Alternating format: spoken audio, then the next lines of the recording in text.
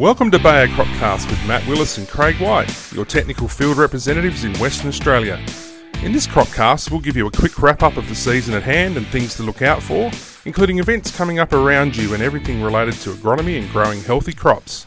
We're passionate about agriculture and crop protection, and we look forward to having you join us on Bayer Cropcast.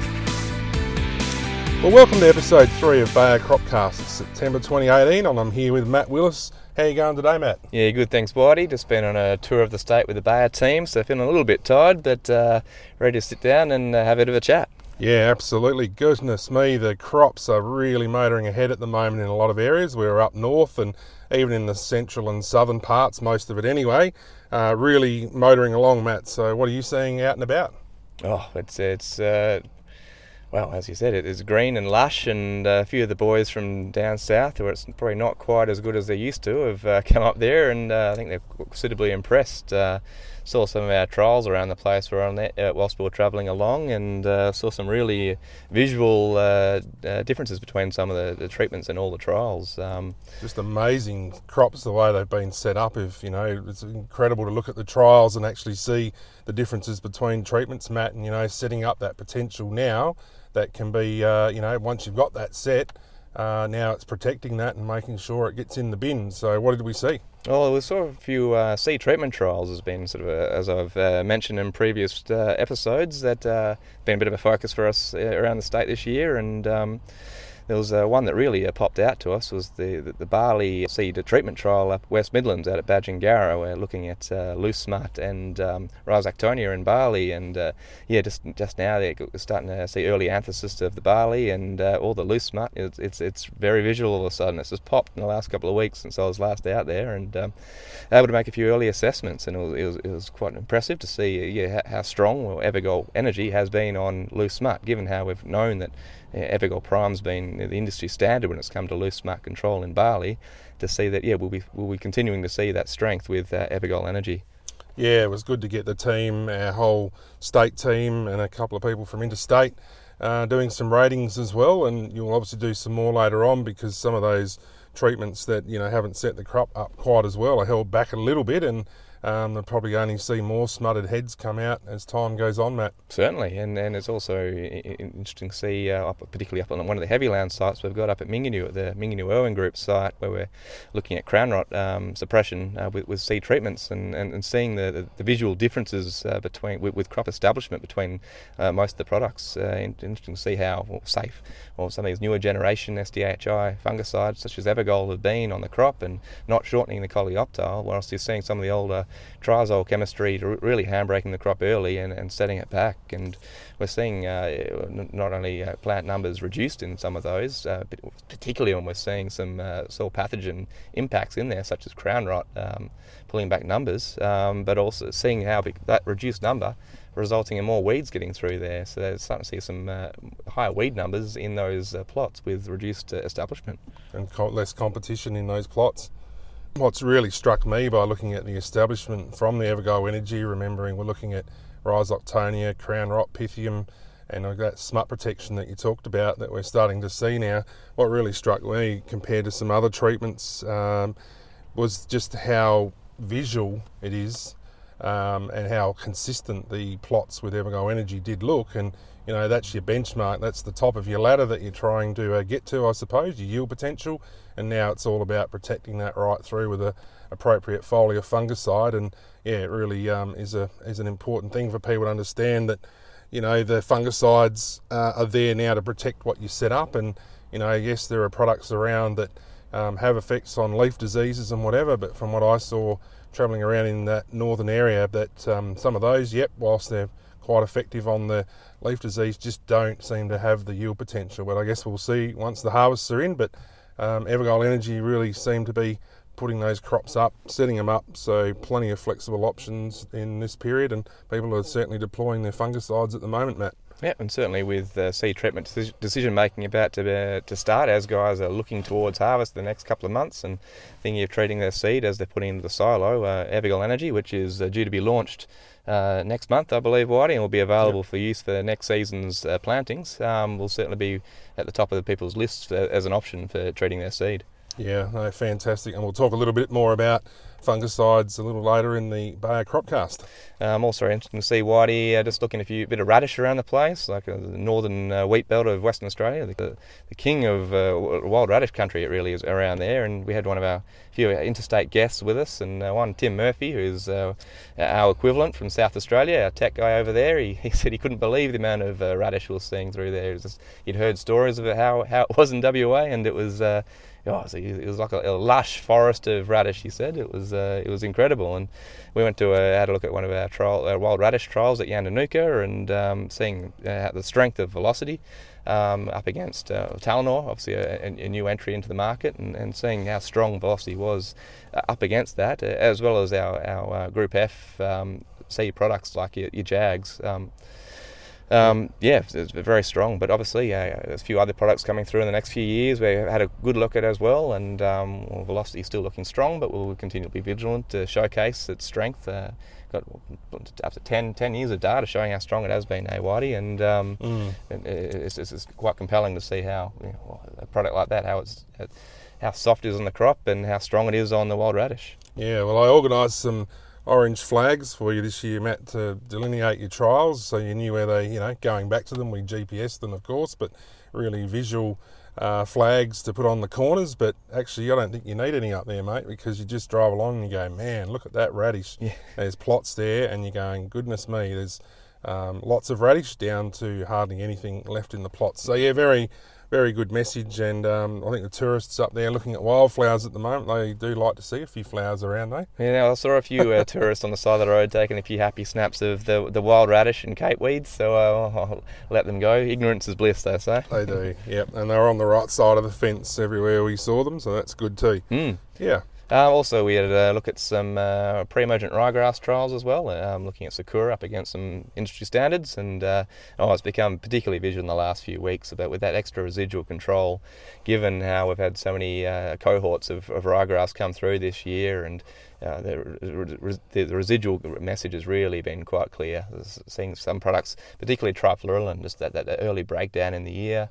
Some was put in dry, so we had some volatilization prior to weed emergence. But yes, since then, it's the trifluralin, the treatments have been particularly trashy, and whereas the Sakura has been the standout, just strong, and even the weeds that are there have still been held back. Looking at some plots where the weeds, there may be some numbers that have got through in the Sakura treatments, but they're looking miserable. The root systems are pruned back, and I'd imagine when I go back into my panicle counts in about a month's time, which is never a fun job, but I'll be out there, and obviously restricting the number of seeds getting back into the seed bank is so critical. So I'd imagine those Sakura treatments that those plants won't be producing too many panicles. Yeah, but we certainly saw a lot of stories as we were driving along. Well, there's stories in the paddocks, I'm sure, of lots of grass weeds popping up out of the crop now, and be interesting to get the stories of them. I'd have a fair bet that the ones we were seeing wouldn't necessarily contain Sakura, Matt. No, most certainly. Those paddocks, yeah. So very interesting, and yet in the south we'll start to see that as the warmer conditions come on as well, and really important part. Yes, panicle counts are quite challenging, but they are really important in managing understanding of how this chemistry works and the benefit it will provide for future seasons by having a lot less numbers and contributing back to the seed bank. Certainly. And I believe Whitey had he wanted to say something about some news that's been coming out from over east in the last few weeks. Yeah, well, that's right. We've been certainly working through with this about the pre-emergent herbicide resistance in annual ryegrass, and people would have read potentially about that. So recently a small number of annual ryegrass populations shown resistance to pre-emergent herbicides from the group D, J and K, including Sakura, but there's also butasan, trifluralin, and Boxer Gold. There's a whole range. So very complex point here, and people really, look, if you're listening out there and wondering what on earth's going on, make sure you do get some good advice and get the proper story on this, because there is a lot of complexity there, and the researchers are going to have quite a job ahead to actually look at that. So you can't say just because it's had X product on it for a while that's the one that's going to be resistance, because there's cross resistance, but the numbers are very small at the moment, and the message is always the same: mix everything up, do everything you can to reduce weeds, and Sakura and those other options, they still are effective on the majority of populations, but don't just rely on herbicides. That's what we've been saying all the time. Certainly, Whitey. And it's always critical. I've always said information is key, and being able to do resistance testing of your weed seeds as they're coming through. Like, it's not always, if you see a weed survive an application of a product, it's not always resistance that's causing it. You've got different factors at play, and with different properties of these products, they don't always work 100%, and they might get through due to environmental conditions or application decisions. So testing those weeds as they come through and they survive, particularly through that harvest period when they're setting seed, you're able to take weed samples and send them across east to Peter Batsalis and John Broster, and I know the ARI is doing plenty of work in Western Australia as well to be able to show whether it is resistance that's building. So yeah, very critical. Very critical. So the advice is, yes, still use Sakura, but test. Make sure you know what you're dealing with, and as Matt said, there's the places, John Broster and Peter Batsalis, that can do that. And also, make sure you check out weedsmart.org.au. That is a site out there, and a very important place for you to go out and have a look at, and get great information on rotating your crops and pastures, double knocks, all those sorts of things, mix and rotate the herbicides, stop your weed seed set, crop competition, and harvest weed seed control. So it's got a 6-point plan there. If you haven't had a look at it, it is well worth having a good look at. And if you want to talk about this issue anymore, then please get in touch with Matt or I, or anyone at Bayer. Definitely. So what else have you been seeing around the place, Whitey, in your travels? What's happening in the south right now?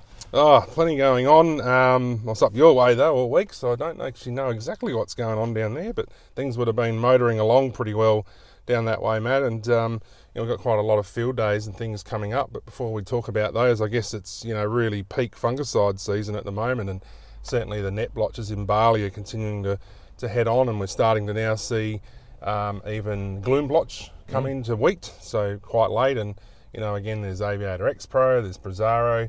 As I've said on the last cropcast, just remember too, there's only 4 modes of action of fungicides and 3 that you can use post-emergent in cereals, so make sure you get good information about rotating them as well, croplife.org.au, and make sure you check what you are really putting on, because there's a lot of similar products out there with similar actives or groupings, and it's important again to mix it up. And we'll talk more over successive years and cropcasts about this issue. But Matt, you wanted to talk a little bit about the diseases up north. What's going on up north, particularly around the Geraldton region, they've done their 1 or 2 sclero sprays in their canola, and they're pretty much shutting the gate up there now. It's well beyond 50% flowering, and it's done. Whereas, down through the Midlands and out through the central wheat belt, they're probably still only at about that 20 to 30% flowering canola, so there's still some decision making going on whether to apply a sclerotinia spray to protect their canola crops, which have really come along nicely in the last few weeks. But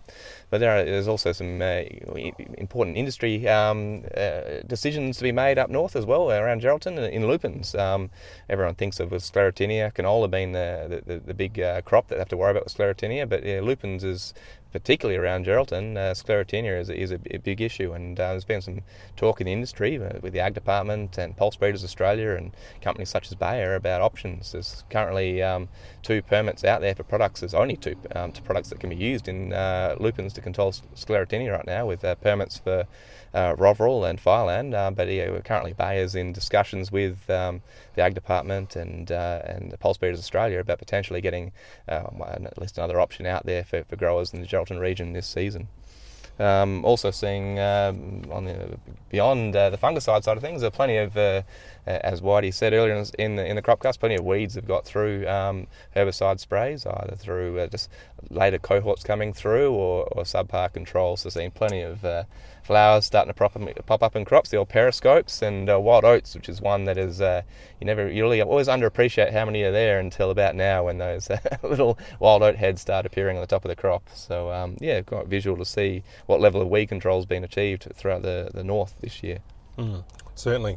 And again, back onto that disease topic, the yield potentials are now set up, and it's all about protecting those. And certainly the sclerotinia work I was looking at with you up there showed me that 2 spray strategy one really gets in there and and addresses the issue that might be at hand, and the second spray really holds you nice and high up on that ladder if you visualise it that way, to keep that yield potential up and not allow these diseases to take it away from you.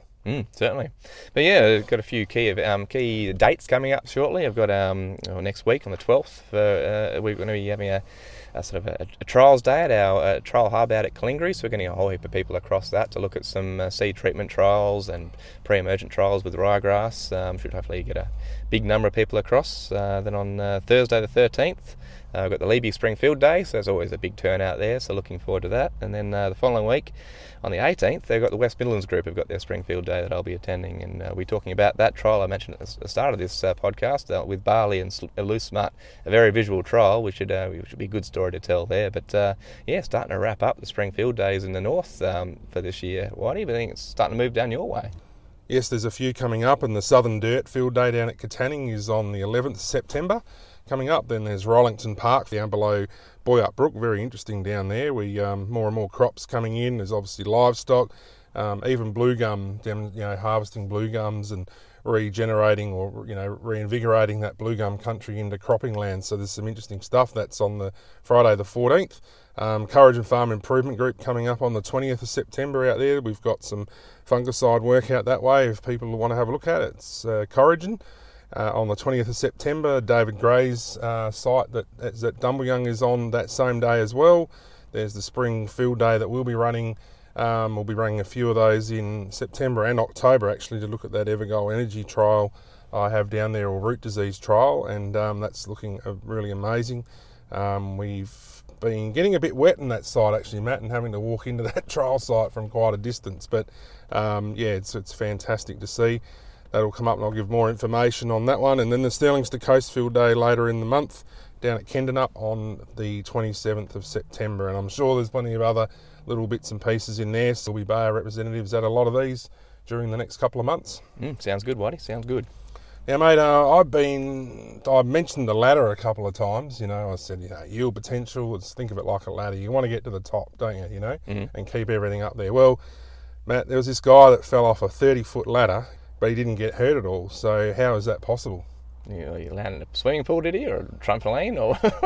Could have done, but no, he fell off the bottom step. Oh, jeez, Whitey. Cool, righto, you got one for me. I got a question for you, Whitey. I gave you it was multiple choice last time, but this time it's going to get a nice, simple one question for you here. So the question is, Bayer recently acquiring Monsanto.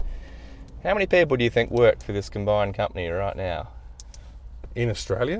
Globally. How many people work for Bayer, which now includes all former Monsanto employees? How many people work for the Bayer Group globally? Over 100,000. Yes. Close? Yeah. 140,000? Almost. It was 120,000. So 100,000 from Bayer prior to the acquisition, and then 20,000 Monsanto employees as well. So a lot of people working for the company across multiple divisions, crop, pharmaceutical, and consumer health. It's a big company, and a lot of people working together to achieve a lot of goals. Yeah, a lot of good science there, and then field as well. So working hard to bring new options to the markets and make sure we can continue to meet that challenge of growing sustainable food. Indeed, Whitey, indeed. Good. All right. Well, that's all we've got time for on this podcast. Matt and I are going to go and clean up our vehicles, I think, after the trials tour and catch up a little bit on the emails and phone calls and whatnot. So thanks, Matt. It's been great catching up with you again. Yeah, that's Whitey. Very much so. And we'll look forward to talking to you again on the next Bayer Cropcast in October. But don't forget, you can get in touch with us and ask questions anytime. The door is open, the phones are on, so please ask any questions because we'd love to talk to you. Yep, and we're on Twitter as well, Whitey, and I can be contacted on @MattWillisAg. And yourself? @Photo by CW, and we certainly will get in touch if you want to get in touch with us that way. Wonderful. All right, thanks for being here, Whitey. I'll speak to you later. See you later. Thanks for joining us on Bayer Cropcast. To get more information about anything you heard on today's episode, phone 1800 804 479 to get in touch with us, or visit the web at crop.bayer.com.au. Thanks for listening.